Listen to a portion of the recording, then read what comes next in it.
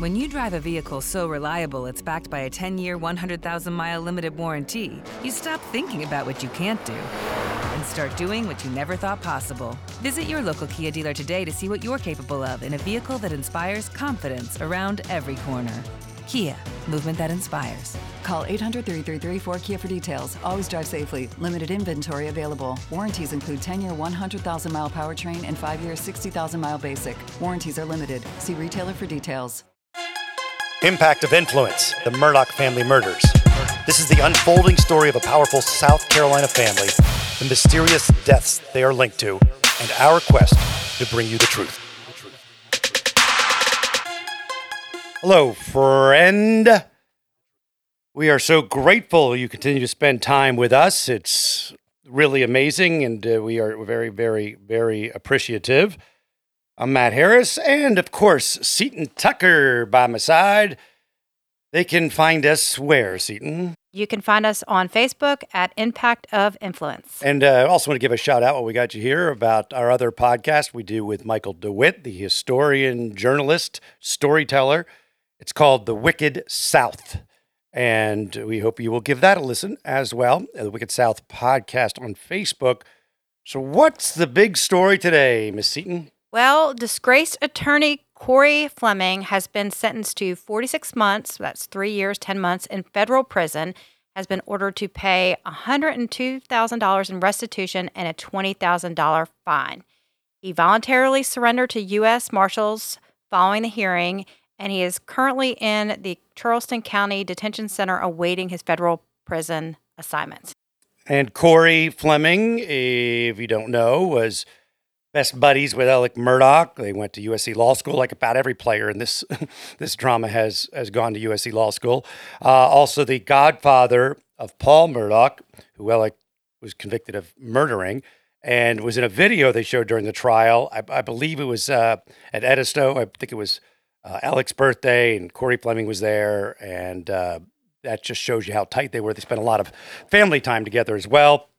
And he was accused of ripping off the Gloria Satterfield, I say children, but they were adult children at the time. So the charges finally came down, and what else do we know about this? Well, Corey still has some pending state charges, and there's a trial scheduled for September 11th. And Corey is expected to plead guilty, and the sentence will run concurrently with his federal time. And by surrendering to the feds after the hearing, he doesn't take any chance of being remanded into state custody in case, his guilty plea doesn't go as expected. Okay, so if he had said, I'm going to wait it out, they would have taken him into prison for the state thing. So he's just like, I'm going to start spending time. He wants to start serving time. Yes. Get it out of the way. There was a pre-sentencing memo that Corey Fleming's attorney, Deborah Barbier, asked for a reduction, a 50 to 70% reduction, actually, to the federal sentencing guidelines. And is that 3 years, 10 months? The guidelines were anywhere from 3 years, 10 months, 46 months, to 4 years, 9 months. Okay. And sentencing guidelines they're a starting point for judges. These guidelines were set up to make sure that sentences were consistent across the country. For example, in the 70s, marijuana charges in California, someone might not receive the same sentence as someone in South Carolina because marijuana was considered just a bigger offense in South Carolina than California. Oh, darn or hippies. like gun charges in New York versus gun charges in Texas. Sure. There's been some criticism that this did not allow the judges much discretion. And under the federal sentencing statute 3553, judges are allowed to depart from this guideline. I think that's okay. Each individual case is so different. Now, there's factors to be considered in imposing a sentence. I'm reading from the statute. The court shall impose a sentence sufficient, but not greater than necessary to comply with the purposes set forth in paragraph 2 of this subsection. The court, in determining the particular sentence to be imposed, shall consider, here's some of the things under consideration: the nature and circumstances of the offense and the history and characteristics of the defendant, the need for the sentence imposed to reflect the seriousness of the offense, to promote respect for the law, to afford adequate deterrence to criminal conduct, to protect the public from further crimes, etc. The kinds of sentence and sentencing range established for the different categories issued by the Sentencing Commission. Then it goes through those, the amount you can take off and that sort of thing, and violation of probation or supervised release, etc. Also, any pertinent policy statement issued by the Sentencing Commission pursuant to a certain section of the code, and the need to avoid unwarranted sentence disparities among defendants with similar records who have been found guilty of similar conduct, and the need to provide restitution to any victims of the offense. So based on this 3553, you could get more time or less time from the judge. And a reduction in Corey Fleming would have put it more in the 1 to 2 year range. And federal prosecutor Emily Linehouse and Judge Gergel mentioned the fact that Corey Fleming was an attorney and that he should be held to a higher standard. I guess, maybe he should have known better, being an attorney, that the things that he was doing were wrong. Judge Gergel found the guideline to be appropriate for Corey Fleming, but he did give him the minimum sentence based on the guidelines, so he received 46 months. And during the hearing, we heard from friends, family, victims. Eric Bland, Justin Bamberg, Corey Fleming even spoke. And the courtroom was packed, and it was packed with supporters of Corey Fleming. Yeah, I think they said 100 plus friends. And I believe Judge Gergel even said something to the effect, is there anyone left in Beaufort? Oh, yeah, that's right. Yes, I did read that. He has a lot of support. He did a lot of good for people, I guess, and a nice guy. But what he did here was obviously very, very wrong. Well, when Corey Fleming spoke, his response was much different than Russell Laffitte. He took full responsibility, and he said he had made some terrible decisions. There was no excuse. I will live the rest of my life in regret and shame, and that he deserved to be punished. He apologized to the family of Gloria Satterfield and Hakeem Pinckney. State papers said that Fleming was actually weeping at times. Yeah, so he did appear to be remorseful. And he apologized to the Satterfield family and also the Pinckney family. But we should note that he was not charged with federal crimes in relation to Hakeem Pinckney, because I think it was the statute of limitations had run. He does have charges in the state for his crimes against the Pinckney family. And that's the one that you said coming up on September 11th, then he's going to plead guilty. That's why it was okay. That's why he could say apologize, because he doesn't have to cover his butt. Like, Laffitte is still kind of not taking full responsibility, and I believe part of that is because he's appealing things. Right. Fleming is taking the hit here and doing what he has to do. Well, and speaking of appeal, we do now have Russell Laffitte has officially filed notice of appeal in this federal case. And I kind of think this is crazy, because he really didn't get that much time. And since he's also facing state court charges, there's a possibility that Russell Laffitte could end up in state prison. And I assume that's not where he wants to be. I mean, people want to be in federal, right? I mean, that's the general thing, the narrative that you hear. I don't know. I think so. I don't imagine that Russell Laffitte would enjoy being in state prison. Now, there's some ways you can reduce the sentence. Yes, there's several ways to reduce the time spent in jail. And the first one is something called RDAP, and that's Residential Drug Abuse Program. And it's interesting because Judge Gergel mentioned this in the sentencing hearings of both Russell Laffitte and Corey Fleming. So let's talk about what RDAP is. And this is from the Federal Bureau of Corrections website. RDAP is the Bureau's most intensive treatment program. CBT, cognitive behavioral therapy, is used in a modified therapeutic community model where offenders experience living in a pro-social community. Offenders live in a unit separate from the general population. They participate in half-day programming and half-day work, school, or vocational activities. RDAP is typically 9 months in duration. Yes, and there are a few things about this RDAP program. You're usually not able to participate in this program until you have 24 months left on your sentence, but that's not always the case. Inmates also have to qualify for the program, and there has to be space available. So if you do complete this program, you can earn up to approximately a year off of your sentence. So, but if you can't start it for 2 years and get a year off, if you only have a 3-year sentence, I guess it would be okay, because you still wouldn't have to be the general population. But there could be some flexibility with being True. able to start this program earlier. A little bit more about RDAP. According to the Bureau's website, they say research findings demonstrated that RDAP participants are significantly less likely to recidivate and less likely to relapse to drug use than non-participants. They say it makes a significant difference in their life and the community. That's their stand on it.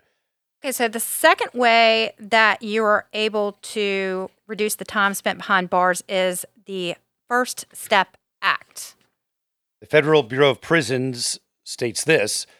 On December 21st, 2018, President Trump signed into law the First Step Act of 2018. Side note, I believe that was the one that Kim Kardashian was behind. This act was a bipartisan effort to improve criminal justice outcomes, as well as to reduce the size of the federal prison population, while also creating mechanisms to maintain public safety. And on the Bureau of Prisons website, eligible inmates can earn time credits toward pre-release custody. Offenses that make inmates ineligible to earn time credits are generally categorized as violent or involve terrorism, espionage, human trafficking, sex and sexual exploitation. Additionally, excluded offenses are a repeat felon in possession of a firearm or higher-level drug offenses.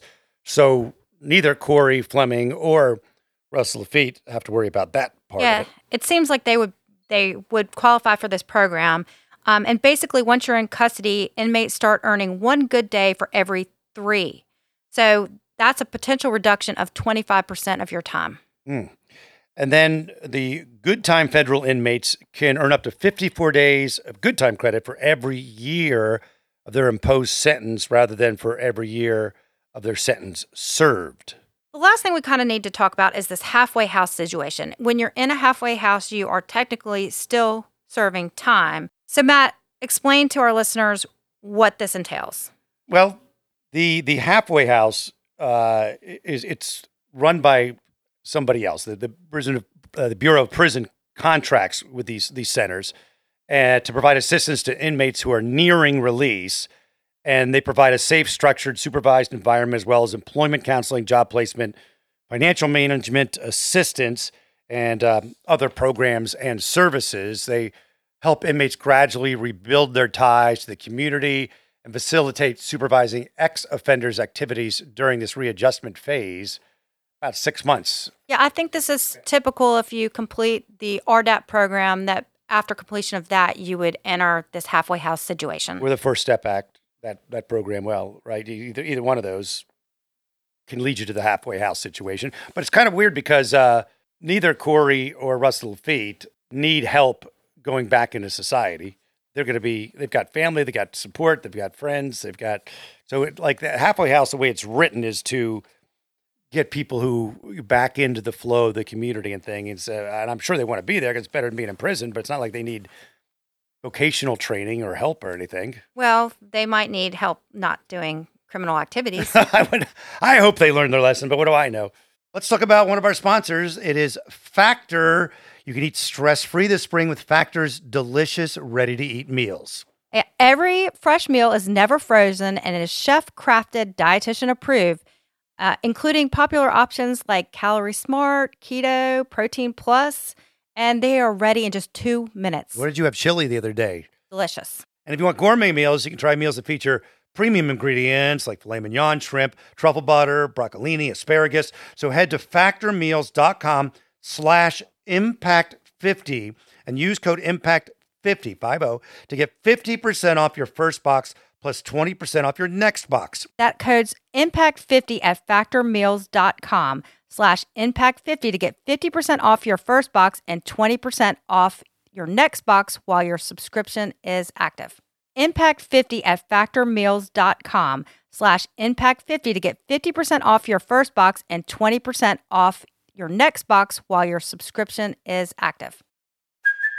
Hey, it's Kaylee Cuoco for Priceline. Ready to go to your happy place for a happy price? Well, why didn't you say so? Just download the Priceline app right now and save up to 60% on hotels. So whether it's Cousin Kevin's Kazoo Concert in Kansas City, go Kevin, or Becky's Bachelorette Bash in Bermuda, you never have to miss a trip ever again. So download the Priceline app today. Your savings are waiting. Go to your happy place for a happy price. Go to your happy price, Priceline. Well, so let's do the math. If Corey Fleming has approximately 4 years, he could get 1 year off for this first step, and then another couple of months for good behavior, and possibly another year off for this RDAP program, and then maybe serve some time in the halfway house. So this would put him at serving less than 2 years behind bars. And this was really shocking to me that they would have to actually serve such little time.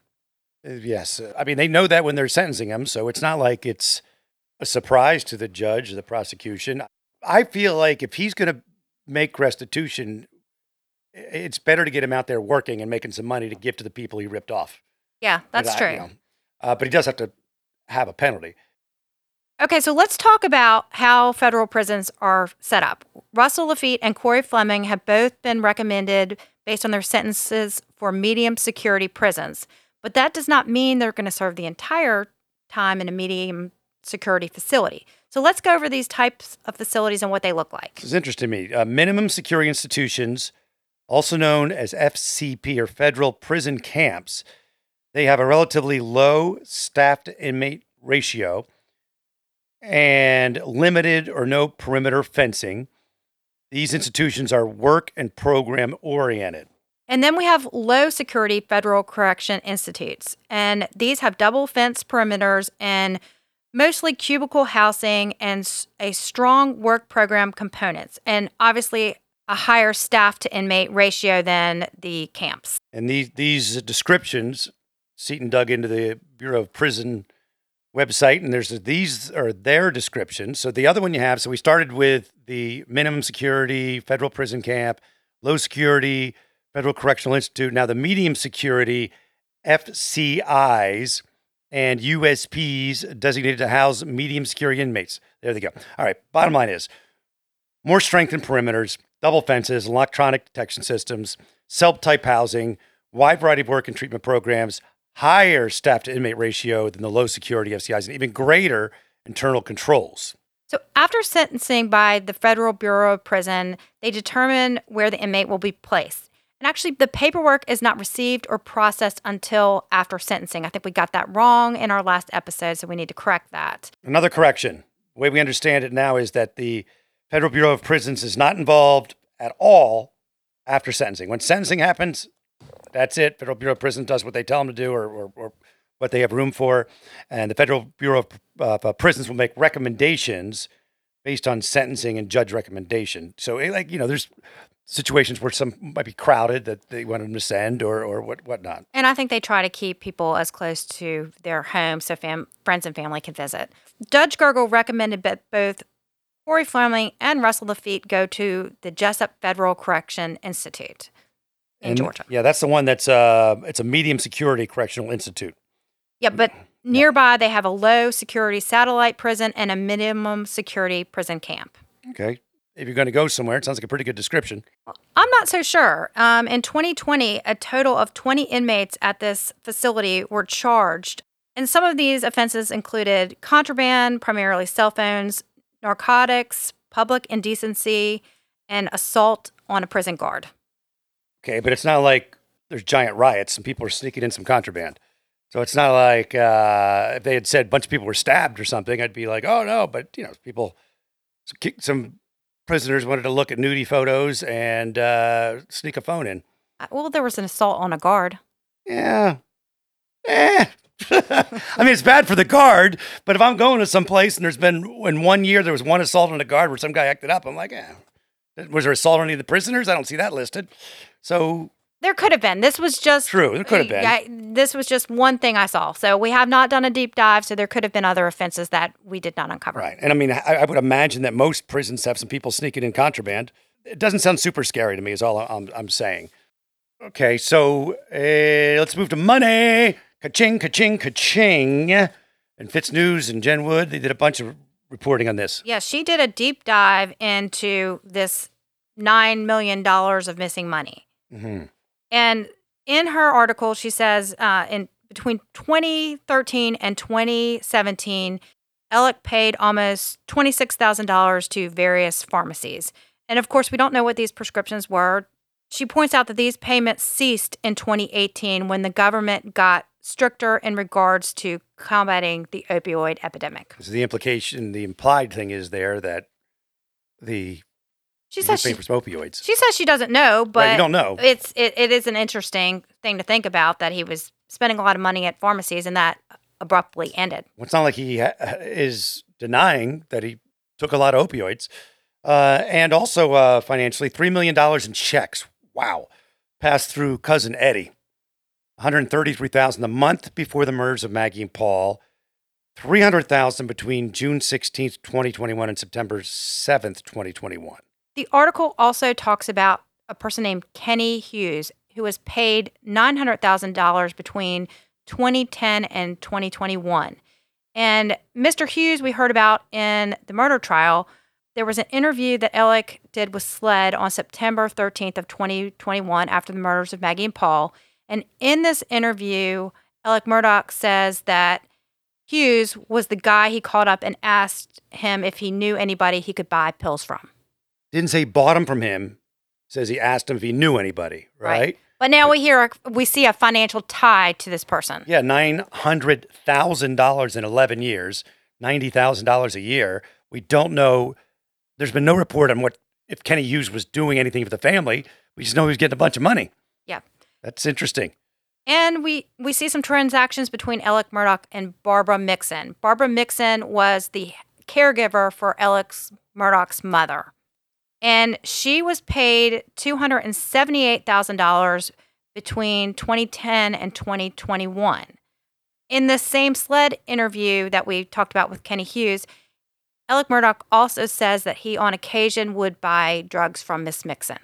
But we don't know. I mean, he could have been helping out in paying for his mother's caregiver.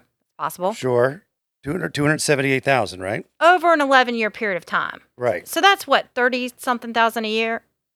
It's not a lot. It's not a lot. But there is a financial connection between Alec Murdaugh and Barbara Mixon. Some other players in this whole Murdaugh drama and tied financially. One of them is Jerry K. Rivers. Remember Rivers and Roberts? They were, before the murder trial began, they are arrested and had some ties. And Creighton Waters said it was part of this stream of money that was going into Waldoboro. Well, the Waldoboro guy, Jerry Rivers, said in court that he never met Alec Murdaugh. And he said he's been getting a bad name because being connected to Murdaugh. But he got in trouble for selling drugs to Murdaugh's alleged co-conspirator, cousin Eddie Smith. And so he went in front of Judge Clifton Newman in Kershaw County Court, and he pled guilty to money laundering and drug charges. The sentencing is going to be later. He faces 5 to 20 years. He's going to be able to go into a drug treatment program because says he's been sober for 9 months. Yeah. The state grand jury was investigating Murdaugh's money when they became aware of Rivers, who was selling opioid pills to cousin Eddie. And Rivers said he would source the pills from people he knew with prescriptions. He'd get them from those people and then sell large quantities of roxicodone and oxycodone to Smith, upcharging him, make about $40 off of each pill. And he said in court that he made he got about $88,000 he made. At least the prosecutor said that. Again, he said he never met Murdaugh. He was originally arrested on obstruction of justice charge and some other things. He was at this gambling table when he was arrested. And Rivers did this cell phone thing where he took a cell phone that was there. Yeah, I remember it was like this flip phone. They turned in a flip phone the next day or something weird like that. So he also defrauded credit unions by applying for auto loans, and he had fake documents and a whole bunch of COVID-19 stuff where he said he had a couple different jobs, which he didn't have. But he's been called a gentle giant, and his father died when he was young. Age 14, his mother had a stroke, leaving her disabled. And his aunt sent a letter, and the judge read it, and Rivers teared up. Well, the thing that I'm disappointed in about this is that if it had come to a hearing, we would actually probably see more about this money trail. And now we're not going to get to see it because he pled. Right. Trial, they would have been asking him all kinds of questions. But now we're just going to have to accept that Cousin Eddie comes down and he gives him oxycodone, and that's that. Right. And we're not able to see the evidence. Right. So we want you to reach out to us if you can on Impact of Influence Facebook page. We'd love it if you would share the episode, rate the episode, make a comment, and we have one. Yeah, we got a great comment on Apple. It says, love this podcast. They were there since way before the explosion of Murdaugh popularity. Seaton and Matt bring in experts and help explain local dynamics and opinion. Yes, it's amateur. We'll take that. But they have never claimed to be anything but professional and thorough. I like the host, and I can tell you, unlike some others, they don't have a horse in the race. Just good detailed coverage. Proud of you both. Congratulations on your success. Oh, thank you. Yes. What was the word again? Not professional? No, not. I know that was a little confusing to me, but I mean, they amateur. Amateur. There we go. Well, yeah, because we don't pretend to be super smooth. We don't script everything out. We just shoot the crap, and so occasionally we sound a little like we don't know what we're talking about, but we do. Well, and at first we really were. I mean, True. We really were. We were really winging it. We were. But it's great. And again, we take the good, the bad, the ugly comments, and we just try to get better because of them. So we really appreciate any comments. And also, thank you to everyone who has reached out about the Shanquilla Robinson case. We are, still following it. And, thank you for all the great comments we received last week about that. Exactly. And if you are someone who can help him, not financially, we're talking about with a private investigator or an attorney or something like that, reach out to us. And again, we'd love you to check out our other podcast, the Wicked South podcast that we do with Michael DeWitt. We think you would enjoy that too. Grateful as always, and we'll talk soon.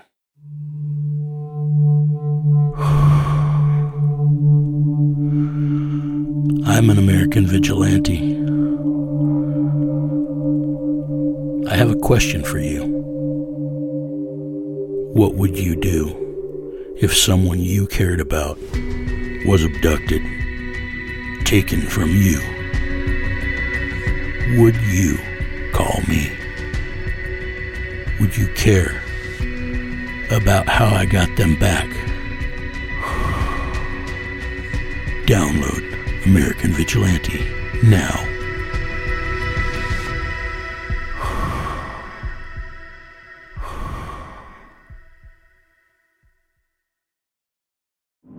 True terrors of horror, bizarre happenings, unexplainable events. On our podcast, Disturbed, terror takes center stage. Each episode is a journey into the darkest corners of human existence, delving into bone-chilling tales of kidnappings, serial killers, maniacs, and the very essence of your worst nightmares coming to life on this weekly true horror show. Disturbed is not for the faint of heart. It's an exploration of real, unadulterated horror sourced from everyday people. Each episode is a descent into the macabre, where we narrate stories that will leave you on the edge of your seat and crawling in your skin. We navigate the disturbing narratives that lurk in the shadows, offering a raw and unfiltered listen into the most terrifying aspects of the human experience. Enter at your own risk and let the unsettling tales unfold in the haunting realm of Disturbed. And remember, listeners, stay safe out there.